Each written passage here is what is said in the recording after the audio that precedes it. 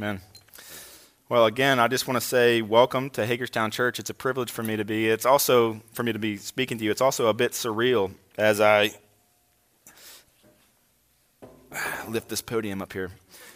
2 years ago, my family and I, we moved up here from Kingsport, Tennessee. And it was a very interesting time for us. We knew that God had called us up to this area to plant a church. We hadn't seen it. We didn't know much about what today would actually look like, or even what day this would actually be. That was a difficult time for us. All of our children were born in Tennessee, and moving up here was very tough for them. Of course, I'm from this area. Spent most of my childhood here. But anyway, it was difficult for us. And just over the course of the 2 years, God just really was faithful to us, and bringing us friendships and just lots of hope for the future, hope for this day. And the team began to grow, and our vision began to grow. And so even this morning, as we look over this last 2 years of God just working and being faithful to us, it's a beautiful thing. And so every Sunday is special as we gather and together with the church assembled. We make much of Jesus. Every day is special. But today is very special to me, and I'm thankful that you're here to join me. And as we embark on the future of Hagerstown Church with hope of God really doing a work and continuing to do a work here in Hagerstown, we're just glad that you're here with us. And so in 2019, we have high hopes that God would really grow our church. He'd really grow our body, not in number. We're not concerned about that. Honestly and truly, we want the Lord to just bless us and change us and conform us into the image of His Son as we look at His Word. So that's our hope. I want to invite you into that this morning. As you look in the loop, I already mentioned it once, and I'll mention it again at the risk of being redundant and annoying. Be in the Word this year. Be in the Word this week. And not just by yourself. It's very difficult, nigh impossible, to be a Christian and to be separate from the body. And so together, in a real tangible way, I want to invite you in to read the Scriptures together. To start this morning, to start this week, grab that reading plan. If you're OCD, catch up. It's not that far. And begin to walk through Scriptures together. I know that the Lord will bless us. Before we jump into the passage this morning, I want to give a little bit of background to where we're at, to the context. So this morning I'll preach a message from Genesis chapter 32, verses 24 to 32. And so if you've got your Bible, I want to invite you to turn there. But I'm going to preach a message many of us have already been reading. And so if you haven't been reading, I want to get you up to speed on what's taken place before the passage today here in Genesis chapter 32. And so we started in Genesis chapter 1 with God creating the earth. He created everything in it. And many of us think, well, that's just a foregone conclusion. Well, it's not. God created everything that we see, the Bible tells us. He calls it good. But not long after He's created, not long after He's pronounced good over everything that's been created, Adam and Eve slip into sin. And Adam plunges the human race into the fall, into sin. What's so beautiful is there in Genesis chapter 3, verse 15, that God gives the proto-evangelion, and He says, good news is coming. There's something coming. That redemption is on its way. I have a plan. It's already beginning to unfold. And so in the last few weeks, as we've been reading, we've seen this story begin to unfold, and we saw that it includes a man by the name of Abraham. And many of you would recognize the name, Father Abraham. He had many sons, but actually he didn't have any sons when that promise came to him. And yet God was faithful and said, hey, you're going to be part of this plan of redemption. I'm inviting you into that. You're part of my plan. And not only are you part of it, but through your line, through your children that you don't even have, I'm going to bless all the families of the earth, all the families of the world. So we got introduced to this man by the name of Abraham. Well, Abraham finally did have a son, and his name was Isaac. And Isaac, he lives an interesting life. But what's most special about Isaac is that Isaac has two sons, and they're twins. The names are Jacob and Esau. Many of you guys probably know the story of Jacob and Esau. These two brothers, they're the stereotypical brothers. As they fight often, what's cool about Jacob and Esau is as they're born, well, they have an interesting birth story. Let's just say that. The first one comes out. It's Esau. He's covered in red hair, and so that's why they call him Esau. It simply just means red. Old red. He comes out and he's furry, even from a child. Many of you have seen babies, but this one was different than that. He was especially different, especially hairy. He comes out first. Many people say, by the way, that all babies are cute. Well, I've seen some ugly ones, and this one was especially ugly, maybe more like a gremlin. But what's interesting, they see him and they say, hey, this guy's red. We're going to call him Red. We're going to call him Esau. And as they pull the baby out and they're holding him, they look on his hanging onto his foot is Jacob. Jacob comes out as well at the same time, and he's holding on to the heel of his brother. They look at him and they say, this guy looks like a supplanter. He looks like a trickster. Let's call him that. So they call him Jacob, which literally just means supplanter, deceiver. It's pretty interesting. So it's kind of foreign for us as we think about this idea of naming your kids what you see. That's not what we do today. We think, well, this name is a namesake. It's a family heirloom of sorts. Let's give it to our children. And so we say, hey, great-grandpa was named this, or so-and-so, or maybe my favorite football player was named this, and so I'm going to name my kid that. That's what we do nowadays, but that's not exactly what was taking place in the Bible. Names, they're important in our culture, but they were very different and used differently in those days. So today, it's a little bit odd, the way that we pick it compared to them. In those days, they would look at the character. They would look at the situation, the action surrounding this person, and they would give it a name. So it was given to you based on maybe your family or what you had done, what you would do, what there was hope that you would do. For instance, Jesus, they said, you'll call his name Emmanuel. Why would you call his name Emmanuel? Because he'll save his people from their sins, and because it's God with us. And that's just a small example. Imagine if that were true today. The actions that you did, they then said, okay, let's give this person a name. Well, it would be awfully terrible if we did that and named kids before they were potty trained, right? That could be very bad. Hey, let's call this person, whatever. It's not true today, but it's definitely true of those days. Okay, and so while we don't label people that way, we don't say, hey, this is my mean neighbor. Hey, mean neighbor, or hey, this is whatever. We don't do those types of things. But we still give people labels, don't we? And we still desire the good labels, don't we? So not many people can have the power to change your name. Not many people even have the power to give you a nickname that sticks. How many of you are glad of that? You've been given a nickname temporarily that it went away, it didn't stay. But we still desire to have those good labels. Maybe we want to be labeled hard worker. Maybe we want to be labeled successful. And when we hear somebody say, that person, that goes success. That person is success. Or that person is beautiful. See that person as they walk? That person is beautiful. We desire those. And so we work for those labels, successful. We work for kind. We work for handsome, whatever it is. We are after those. And so many times it's difficult for us when we don't get the right label. Imagine being named trickster, deceiver. This is Jacob's plight. I don't feel too sorry for him at this point. He definitely earns it. So that's what's interesting about their names, Jacob and Esau. They go on to really live up to him. So Esau, he grows up and he's a man's man, right? He lives out in the woods oftentimes carrying a bow and he's hunting and he just looks tough. And he keeps that reddish coat, as it were, all over his body. Very hairy man. Jacob, self-sufficient, self-made man, grabbing opportunities, doing whatever it takes to be successful, doing whatever it takes to make sure that he's covered, that he has what he needs. He's a supplanter. He's a trickster, but he is a go-getter. So first we see he cheats Esau out of his birthright, right?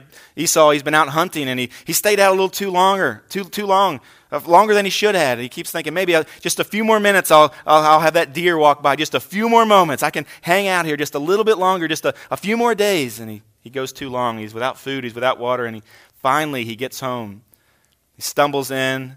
He's literally about to die. He's like, I need something, water. I need some food. And Jacob's over there. He's like, hey, what good timing. Jacob's just made a bowl of soup. He's not much of a man's man. He's in there making some soup. And he works out some kind of a deal and cheats Esau out of his birthright, the firstborn. He'd been trying to do that for a while, right? Even as a child, he wanted to come out first. And then he goes on to deceive his blind, dying father. And by pretending to be Esau, he went to some pretty extreme lengths to pretend that he was actually Esau. He even goes as far as to take, you remember in your readings, to take the goat and to cut its skin and to tie it onto his arms. And so when his dad sees him, he smells or feels him. He smells like Esau because he smells like he's outside. Esau smelled like a goat, apparently. And not only that, but he feels him and he says, oh, you are my son. He tricked his blind, dying father to get the blessing. And when Esau came in for the blessing, Isaac had to tell him, your brother, he came in deceitfully, and he's taken away your blessing. And this is what's interesting about that passage. Esau says this, is he not rightly named? He says, are you kidding me? Oh, of course you're not. His name is trickster. His name is deceiver. Of course he would do this. How fitting, Dad. You did a great job. You couldn't tell who I am. You couldn't tell who I'm not, but you could definitely name my brother rightly. So Jacob, the heel grabber, the deceiver, the self-made man. And here's what's sad about Jacob. If you think about it, it's actually what's sad about maybe somebody that you know, maybe even yourself. It's hard for an independent, self-sufficient person to enter into the kingdom of God. Think about that. It's hard for an independent, self-sufficient person to enter into the kingdom of God. Jesus said in Matthew chapter 19, truly I tell you, it will be hard for a rich person to enter the kingdom of God. Again, I tell you, it is easier for a camel to go through the eye of a needle than for someone who is rich to enter into the kingdom of God. It will be hard for a rich person to enter into the kingdom of God. And you might say, well, why is that? Does God have something against rich people? Does he just like poor people? And that's not true. It's not true at all. This is what's true. That rich people, people who are wealthy, people that have much to depend on, to lean on, people who are self-sufficient often tend to be rich. And so there's no need for them to lean on the Lord. They don't recognize their need for God. Here's Jacob, a similar man, very capable, able to do many things and to be in different situations and come out on top, even if it means being deceptive, self-sufficient. What's sad for Jacob is it's hard for him as an independent, self-sufficient person to enter into the kingdom of God. That's true of us too. Something to think about this morning. After Jacob steals the blessing, though, Esau, he gets pretty mad. And what does he do? Well, he says, I'm going to kill Jacob. So Jacob, he doesn't have much time to gather. Whenever Esau gets mad, he gets out of there. I remember many times being in a fight with my brother or getting ready to go to blows with my brother and getting angry, and he would say, I'm a lover, not a fighter. Sean would. He'd say, please don't hurt me. He was afraid of me. He was way more intelligent. He could do so much more than me, but he was like, I know that Josh, he'd just lose his mind on me. I'm a lover, not a fighter. That's what Jacob says. I'm a lover, not a fighter, man. I can't stand with you. And so he slips out of there. He grabs the coat that he's got, and he grabs a coat for his back and a staff to walk in, and he gets out of Dodge. He takes off. He runs to his Uncle Laban's house, and we're not talking down the street. I heard somebody the other day, they said they moved out of their house, and they moved in with their grandparents, and he said, literally, I said, what would that look like? He said, well, I grabbed my backpack, and I walked across the street and to Grandma's house, right? He ran away, got out of there, didn't he? That's not what's taking place here. So Jacob gets his staff, and he takes off, and he runs to Uncle Laban's house, so a pretty good ways away.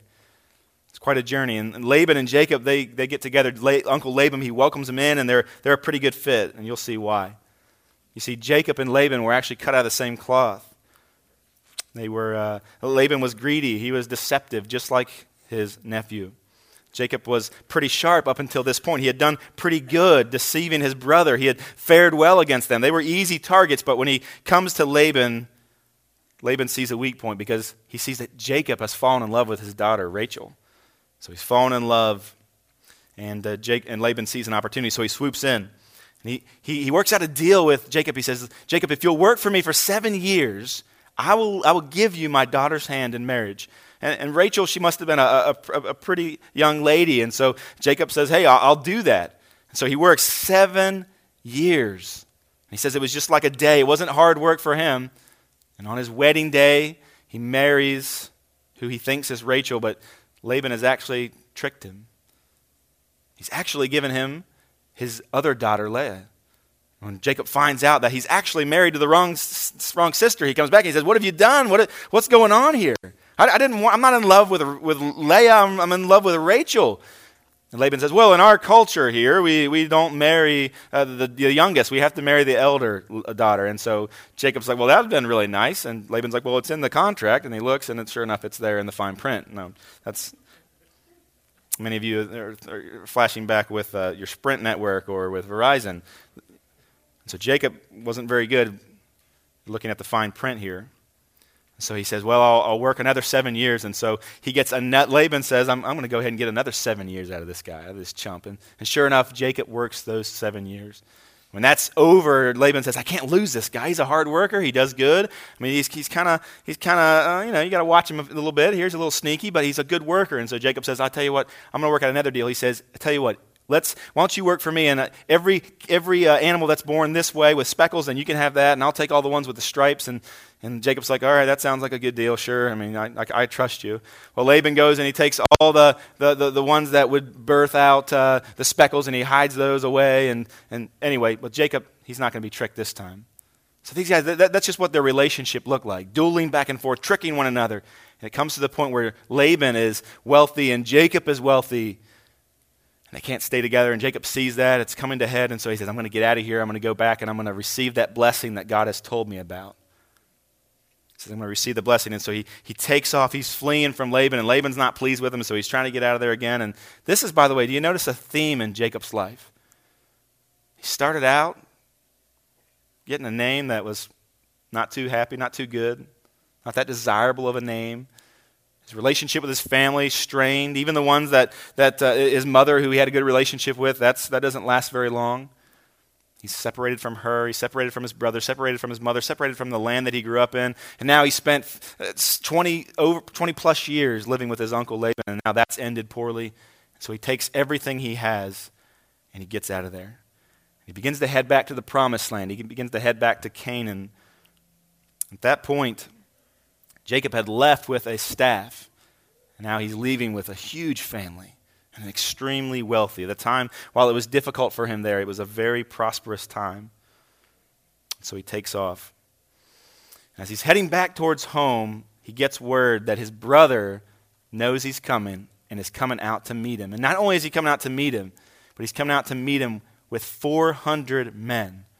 Jacob begins to just shiver and quake and think, he's terrified. Why would my brother want to meet me? Well, of course, we know why. We imagine why his brother would want to come meet him. He's frustrated. He's angry that he would steal and lie and cheat to get his blessing from his father.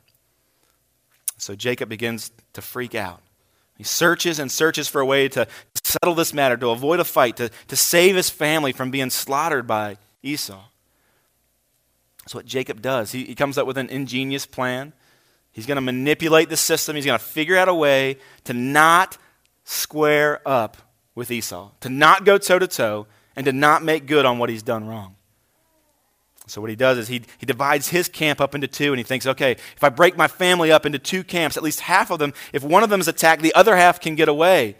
Seemed like a pretty good idea. And then he thinks, okay, not only am I going to do that, but I'm also going to send out these caravans of gifts to him. And so he sends people to bring, just bearing gifts of all of these different animals. Just a wonderful gift, fit for a king. Just time after time, wave upon wave, he's sending them to Esau as Esau's out in the wilderness coming to meet him. So again, pretty sharp guy. You can see a self-made man, but not too honest again. He's deceitful. He's a schemer. He lived up to his name. But here it had run its course, hadn't it? Doesn't look good for Jacob. He's a lover. He's not a fighter. He's a deceiver. He's not a boxer. He's not a warrior. So he goes that night. He crosses back over the creek, the stream, back out of the promised land, leaving his family. He's there by himself. He's alone with God and the crickets. He's pondering what's going to take place. He's pondering what's going to happen. This is where our text this morning picks up. This is in Genesis chapter 32, verse 24. That's where this story picks up. You've got most of the background that we need before that. Before we read, I want you to just notice this. This has always been Jacob's play, to deceive for gain and to do it again and again and then run. And now he has nowhere to run. He has nowhere to turn to. And he's on his back and he speaks and prays to God. And what's interesting is the last time that we hear, or not, second to last time actually, we don't hear Jacob praying very often before this. This is his first prayer. We don't hear him speaking of God very often. Matter of fact, one of the last times that we even hear him mentioning the name of God was when he lied about God, saying that God had blessed him when he was pretending to be Esau. But now Jacob, at the end of his rope, we begin to see something shift and change in him. We haven't seen this side of Jacob yet. He turns to God and he begins to pray for the first time. Let me give you just a little bit more background. In verse number 9, Jacob says, "O God of my father Abraham and God of my father Isaac, O Lord, who said to me, return to your country and to your kindred that I may do good." He says, "I'm not worthy of the least of all the deeds of the steadfast love and all the faithfulness that you have shown to your servant. For with my staff I crossed this Jordan, and now I have become two camps." He says, he comes to the end of himself and he says, "I can't do any more. I've manipulated, I've lied, I've cheated, I've ran. I can do nothing else." He falls on his knees and he just says, "God, you've blessed me so much and I don't deserve any of this." Similar to what Job says, he said, "I started with nothing and you've blessed me." He says, "I don't deserve it." Finally, Jacob the deceiver, he admits that he's not worthy of God's steadfast love. He finally has a moment of truth. Jacob was one of those guys where you knew he was lying if his lips were moving. And here, he starts to get serious. Jacob continues in verse number 11. He says, "Please deliver me from the hand of my brother." He says, "Deliver me. I need your help. Bless me. Deliver me from my brother. He's going to kill me." He says, "I fear him that he may come and attack me." And he says, I don't want him to kill the mothers. I don't want him to kill my children. Please don't let this take place. Quite different language. Deliver me, save me, preserve me, bless me. You can't do it alone. So that sets the stage. That's the background. Now all of his kin is across the river. He crosses back over it by himself out of Canaan. And he's going to spend the night there alone by himself. And yet he's not alone. He's attacked. We'll see what takes place here. So in verse number 22, read with me. It says, "The same night he arose and he took 2 wives, his 2 female servants and his 11 children, and he crossed the ford at Jabbok. And he took them and sent them across the stream and everything else that he had, and Jacob was left alone. And a man wrestled with him until the breaking of day. When the man saw that he did not prevail against Jacob, he touched his hip socket, and Jacob's hip was pulled out of joint as he wrestled with him. And then he said, 'Let me go, for the day has broken.' But Jacob said, 'I will not let you go unless you bless me.' And he said to him, 'What is your name?' He said, 'Jacob.' And then he said, 'Your name shall no longer be called Jacob, but Israel, for you have striven with God and with men, and have prevailed.' And then Jacob asked him, 'Please tell me your name.' But he said, 'Why is it that you ask my name?' And there he blessed him. So Jacob called the name of that place Peniel, saying, 'For I have seen the face of God, and yet my life has been delivered.' And the sun rose upon him as he passed Peniel, limping because of his hip. And therefore this day the people of Israel do not eat of the sinew of the thigh that is in the hip socket, because he touched the socket of Jacob's hip on the sinew of the thigh." May God bless the reading of his word. Would you pray with me? God, in the moments that we have left this morning together, as we look at your word, I want to ask that you bless it. I call out to you this morning that you would bless me. God, I want to hold on to you this morning and ask that you would bless me, that you'd not just bless me, that you bless my family, and that you bless this church. God, we pray that as we look at your word, not just this morning, but this week, in 2019, and 2020, and 2021, and for years and years and years to come, that as we look at your word, that you'd change us. Father, that you're our only hope. Your word is truth. We pray that you'd sanctify us even this morning. We pray these things in the name of Jesus and for his glory. Amen. So that night, Jacob, he's separated from his family. He crosses over the river. Everything he owns is left on the other side. And there in the darkness, he's attacked. Somebody overcomes him, and Jacob doesn't know who it is at first. Is it Esau trying to kill him? As Esau sent an assassin, maybe it's a marauder trying to take something he doesn't even have. He doesn't have anything. He's there by himself. What's going on? He fights back with everything in himself. He's not a fighter, but there he is. He's fighting. He turns out to be pretty tough. And by the way, Jacob actually was a pretty strong guy. Esau much stronger. But he doesn't know who he is, and he's wrestling with this man. And they wrestle until daybreak. We don't know how long they were wrestling, several hours perhaps. It's a long battle between the two, hand-to-hand combat. Well, Jacob isn't covered in red fur. He's not a slouch, right? He's a pretty strong guy. Verse 25 says, when the man saw that he didn't prevail against Jacob as he wrestled with him, as he fought him, he touched his hip socket, and Jacob's hip was popped out of joint as he wrestled with him. Jacob, he's been running. Follow along with what he's been doing. Retrace the steps. He's been running from Laban. Before that, he was running from Esau. Now he's running from Esau again. He's emotionally exhausted from living a draining, deceitful life. And now, physically, he's exhausted from wrestling all night long. And then to beat it all, his hip pops out of socket. I've never experienced that. Perhaps you have. I imagine it's a very painful experience. And so here's Jacob. This is his plight. This is where he is. He realizes, I'm going to have to change strategies. I can't fight any longer. I've given it all I have. And so Jacob, the deceitful fighter, he's crippled by a supernatural blow. And Jacob had now encountered, for the first time, somebody that he could not stand toe-to-toe with. Somebody that he could not outwit, outlast, outsmart. There he is. It's crazy that he received this touch to his hip socket.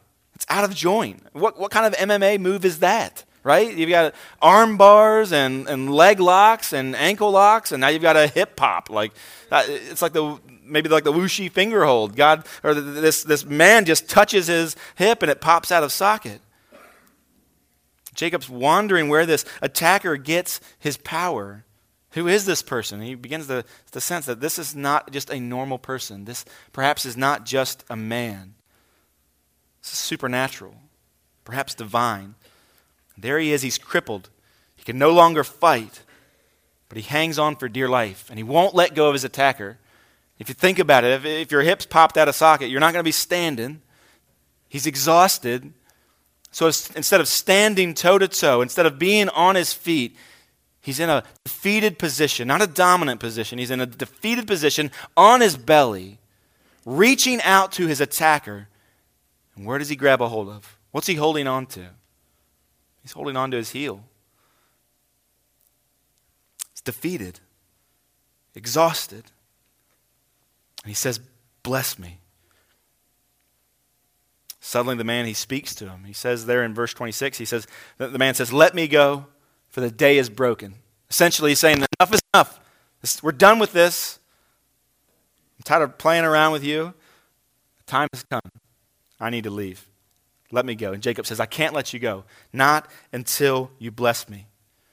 It's obvious that Jacob begins to have a little bit of a clearer understanding on the identity of this man.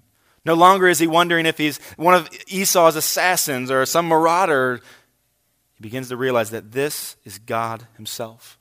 This is a theophany. This is God coming in the flesh, so to speak. But this stranger is not ready to bless Jacob when he requests it. Maybe you could say that Jacob's not ready to receive the blessing. So the stranger asks Jacob in verse 27, he says, what's your name? You might think, well, that's an odd question to ask. Why would this attacker, knowing exactly where Jacob is, show up and begin to wrestle with him? Why would he ask him his name? It goes back to this idea of what's in a name. What did Jacob's name even mean? Well, you know. It meant deceiver. It meant supplanter. As he asks that question to Jacob, and Jacob's on the ground, he's on his belly, he has no pride left in him. He doesn't even care anymore. He's got nothing left. This man asks him his name. So with what little he did have left, he squeaks out, I'm Jacob. My name is Jacob. And that one word, again, it sums up his entire life.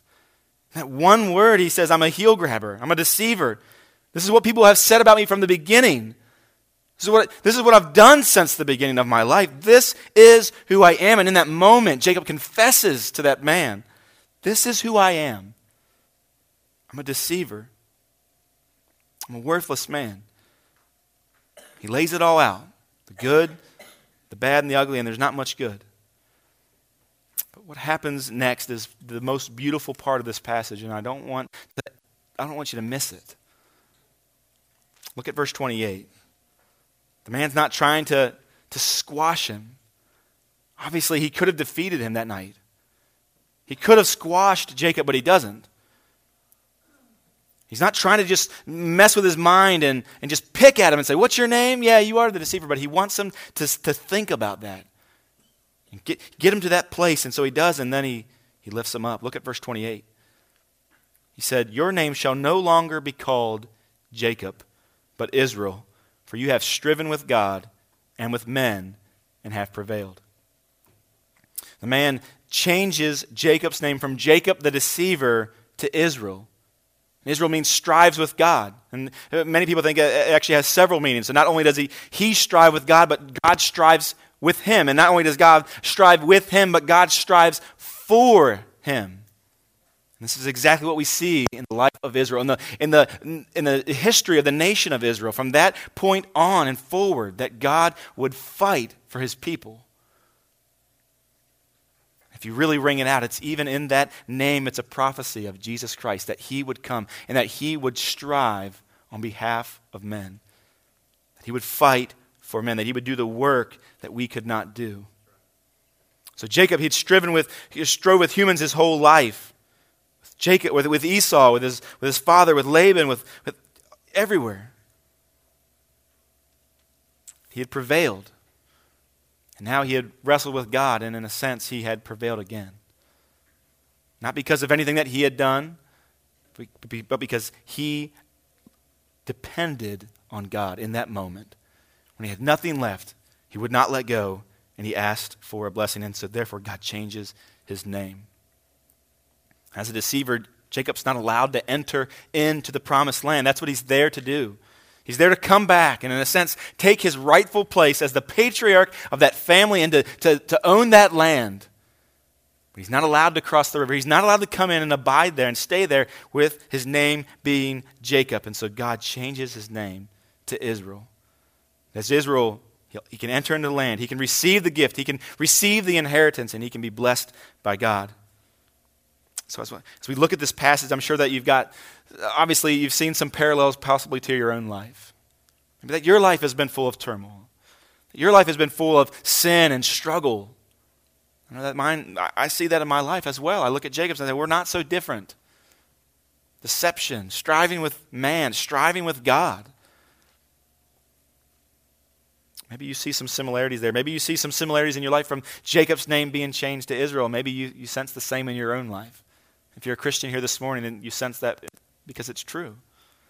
God has changed your name. He's given you something different. But as we look at this passage, and as I've considered our church this morning, I want to share with you just a few observations from this passage. And first, it's this, that God often uses trials to bless us. That God often uses trials to bless us. If you think about it, he had just got out of Laban's clutches to fall away into Esau's. He had run from a lion right into the arms of a bear. This is Jacob's life. This is a serious struggle for him. This is a serious trial for him. He's about to be utterly destroyed by his revengeful brother. But God blessed him there. In this place that Jacob names Peniel, God blesses him there. And oftentimes, Christian, when you're in your darkest time, when you're in your deepest struggle, you might say, I can't see the end of I can't see the end of the darkness. I can't see the end of the storm. Will I ever get relief? Will I ever be saved?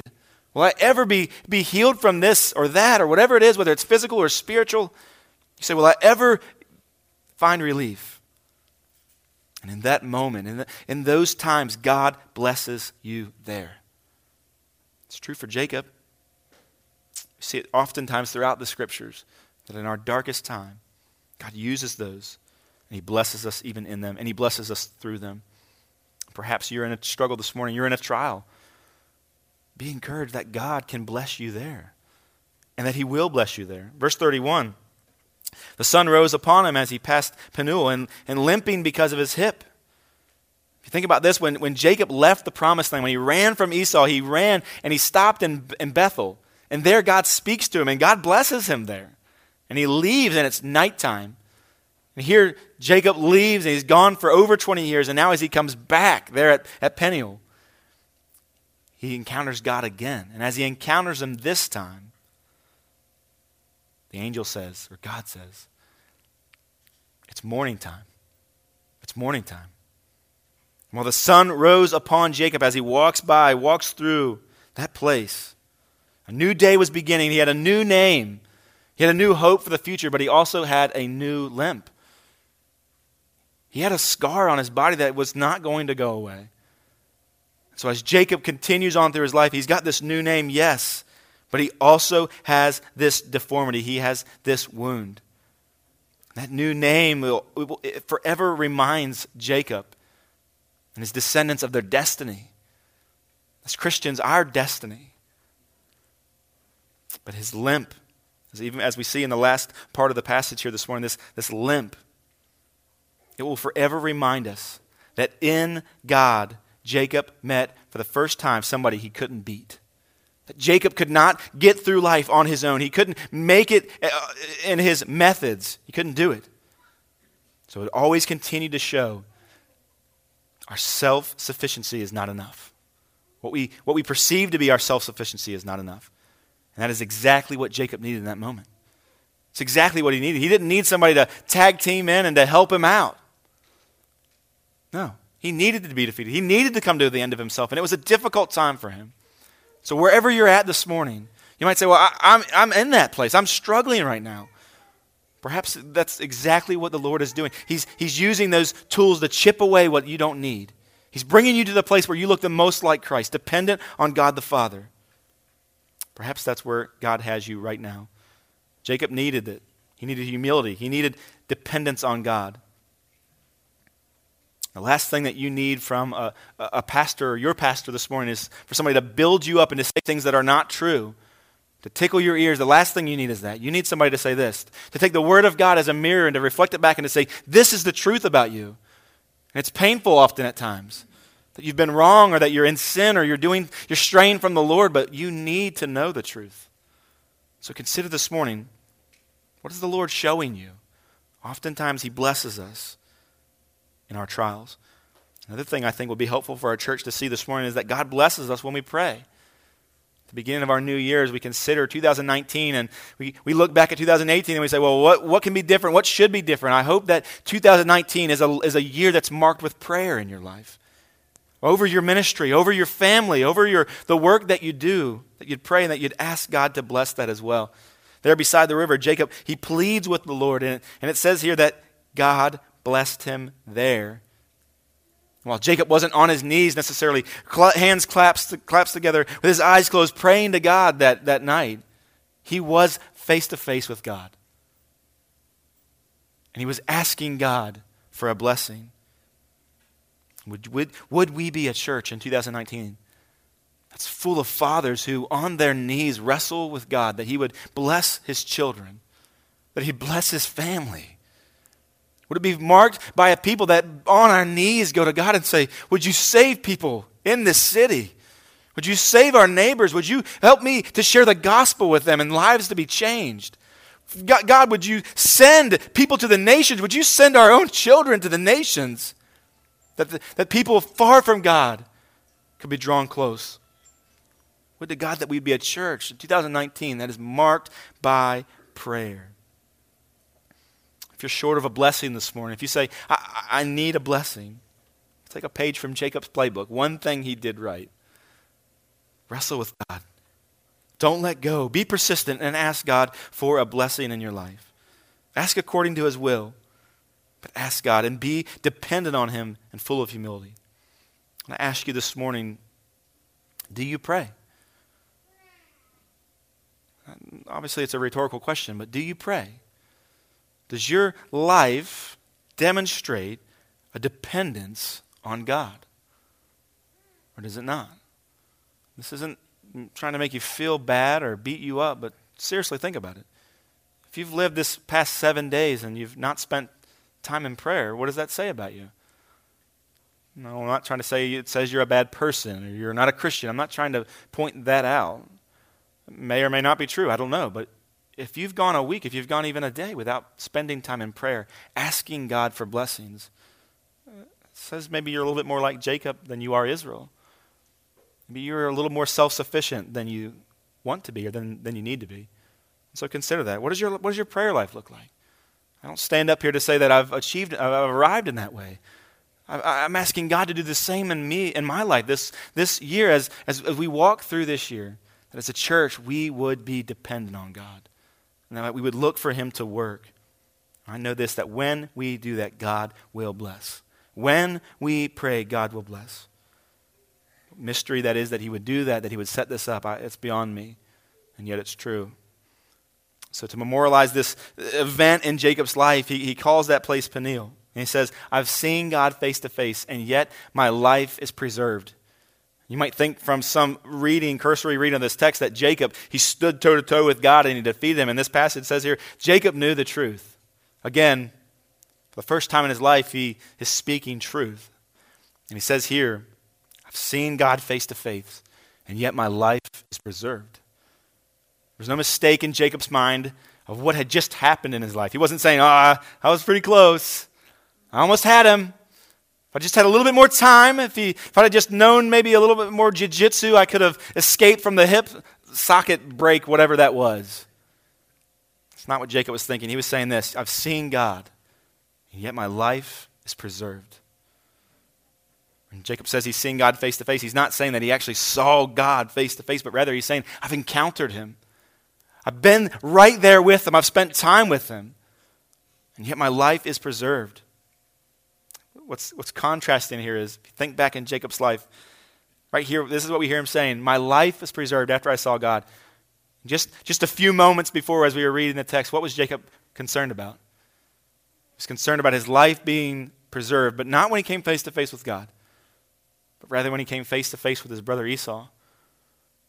I think that's another lesson for us to learn and glean from this morning. Oftentimes what we think is our worst nightmare, oftentimes what we think is most dangerous in our lives, what is even best for us, as we think of safety, that's not what we need at all. Jacob alone encounters God, comes face to face and says, man, my life is preserved. He's not saying, I'm concerned about Esau now. No, he's saying, my life has been preserved. It's been spared by God, and he has blessed me. So Jacob crosses the river confidently, knowing he can face his brother. Why? Because God has blessed him. What a truth for us this morning as a church, as we cross, so to speak, from this threshold of not being a church. Now we are a church. Not having sound system. Now we do have a sound system, right? Not having a place, an office, or whatever it is. Now we have those things. Now we have a trailer. Oh, we have a newspaper article. Now we've crossed that. As we cross this into the next year, into what's ahead of us for Hagerstown Church, what do we say? We say with confidence that God has blessed us. And whatever's in front of us, we have no need to fear, no need for worry, because God is with us, and he has blessed us. When Jacob meets the dreaded Esau, they run up and they embrace. He falls on his neck, he kisses him, and they both, even Esau, tough guy Esau, they're weeping together. God has swept away the anger in Esau's heart. He's reconciled these two brothers together. Jacob, or Israel, he's a changed person. He enters into the promised land for the first time, and there he builds an altar to God at Shechem. Again, something that Jacob's not typically doing. It's a sign of a changed life. He's following in the footsteps of his father, Abraham. He calls the altar there Elohim Israel, which means the Son, God, the God of Israel. The God of his fathers is now Jacob's God, he's saying. My life's changed. I'm altogether different. I'm not going to stray from God. I'm not going to fight God. He's going to fight for me. Not because I'm worth anything, but because he is gracious. So now we see that this fulfillment of the promise is being worked by God through Jacob. The promise that God they had promised to Abraham and to Isaac is now being passed on and fulfilled even before our eyes in Jacob. God struggles with Abraham, or God struggles with Jacob rather. And in the process, Jacob prevails. Not in the sense that he overcomes God, but rather in the sense that by recognizing his dependence on God, he is now able to receive the promise and blessing of God to Abraham. What's the application of all this for us this morning? As we consider what's ahead of us, individually, corporately, what does this mean? If you don't hear anything else, this is the lesson. That self-sufficiency is incompatible with the work of God in any age. That self-sufficiency is incompatible with the work of God in any age, and that faith alone overcomes the world. You might say, I'm not a self-sufficient person, neither am I deceptive. I would ask you to consider this morning, to ask the Lord to show and to search your heart. Is there any wicked way in you? Is there any part of you that thinks that you are self-sufficient? As you walked in this morning, that you can do things on your own, that you can really work and go and do what needs to be done on your own. Same is true for us as it was true for Jacob. Self-sufficiency is incompatible with the work of God in any age. That's true for Jacob, true for us. We receive the kingdom of God not by our hard work, but only by God's grace. It's a gift. So if you're here this morning and you say, I know all about this, but oftentimes I forget, I would encourage you, Christian, repent and do the works that you did at first. Confess your sinfulness, your pride. Humbly fall before the Lord in repentance. And if you're here this morning and you say, I'm not a Christian, I don't know what you're even talking about. Well, first I would say this. Welcome. We're glad that you're here. We want to walk with you to help you as you see these truths unfolded from Scripture, even this morning and throughout this year. We want to invite you into this. What you would need to do this morning is the same thing that Jacob did. And the same thing that we do as Christians on a weekly basis, on a daily basis, that would fall on our chests. We'd reach out to God and we would say, bless us. Our dependence is on you. We can't do this on our own. Opportunity is there for you this morning. If anybody would call out to the Lord, the Bible says, if you believe on the Lord Jesus Christ, you will be saved. So just as Jacob reached out to God, would you reach out to Jesus in repentance? Would you pray with me? God, we just thank you for this opportunity that we have to sit in these chairs in this place. Or last week at this time in this place it was quiet, but now this morning your word is preached. Not by people who are skilled in any special way to lead music or to pray or to read or to preach, but God, just faithfulness to your word is where we find power this morning. We pray that in this place, this morning, and weeks to come, and years to come, that as we gather and we look to your word, that you would meet us here. And in this place, you would bless us. Father, there's nobody here that is sufficient of their own. And even together corporately, we are not still sufficient. We're still not able. We depend on you this morning. So we confess that to you, knowing that you'll meet us here. You'll meet us in our weakness. We thank you for that. May you be praised. May your name be glorified in this city and around the world as a result of what's taking place here in this place. We ask these things be done in the name of Jesus and for his glory alone. Amen.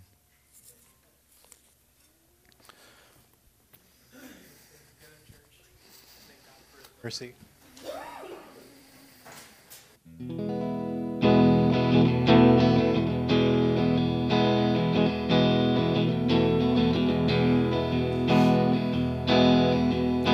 What riches of kindness he lavished on us. His blood was the payment, his life was the cost. We stood 'neath the debt we could never afford. Our sins, they are many, his mercy is more. Praise the Lord, his mercy is more. Stronger than darkness, new every morn. Our sins, they are many, his mercy is more. Amen. Are you thankful for God's mercy this morning? Amen. There's no condemnation for us that are in Christ. For what the law cannot do, weakened by the flesh, God has done in us and in you that are in Christ. So in that spirit, go today with joy, worshiping the Lord and reflecting his glory to your neighbors. Hagerstown Church, you are sent.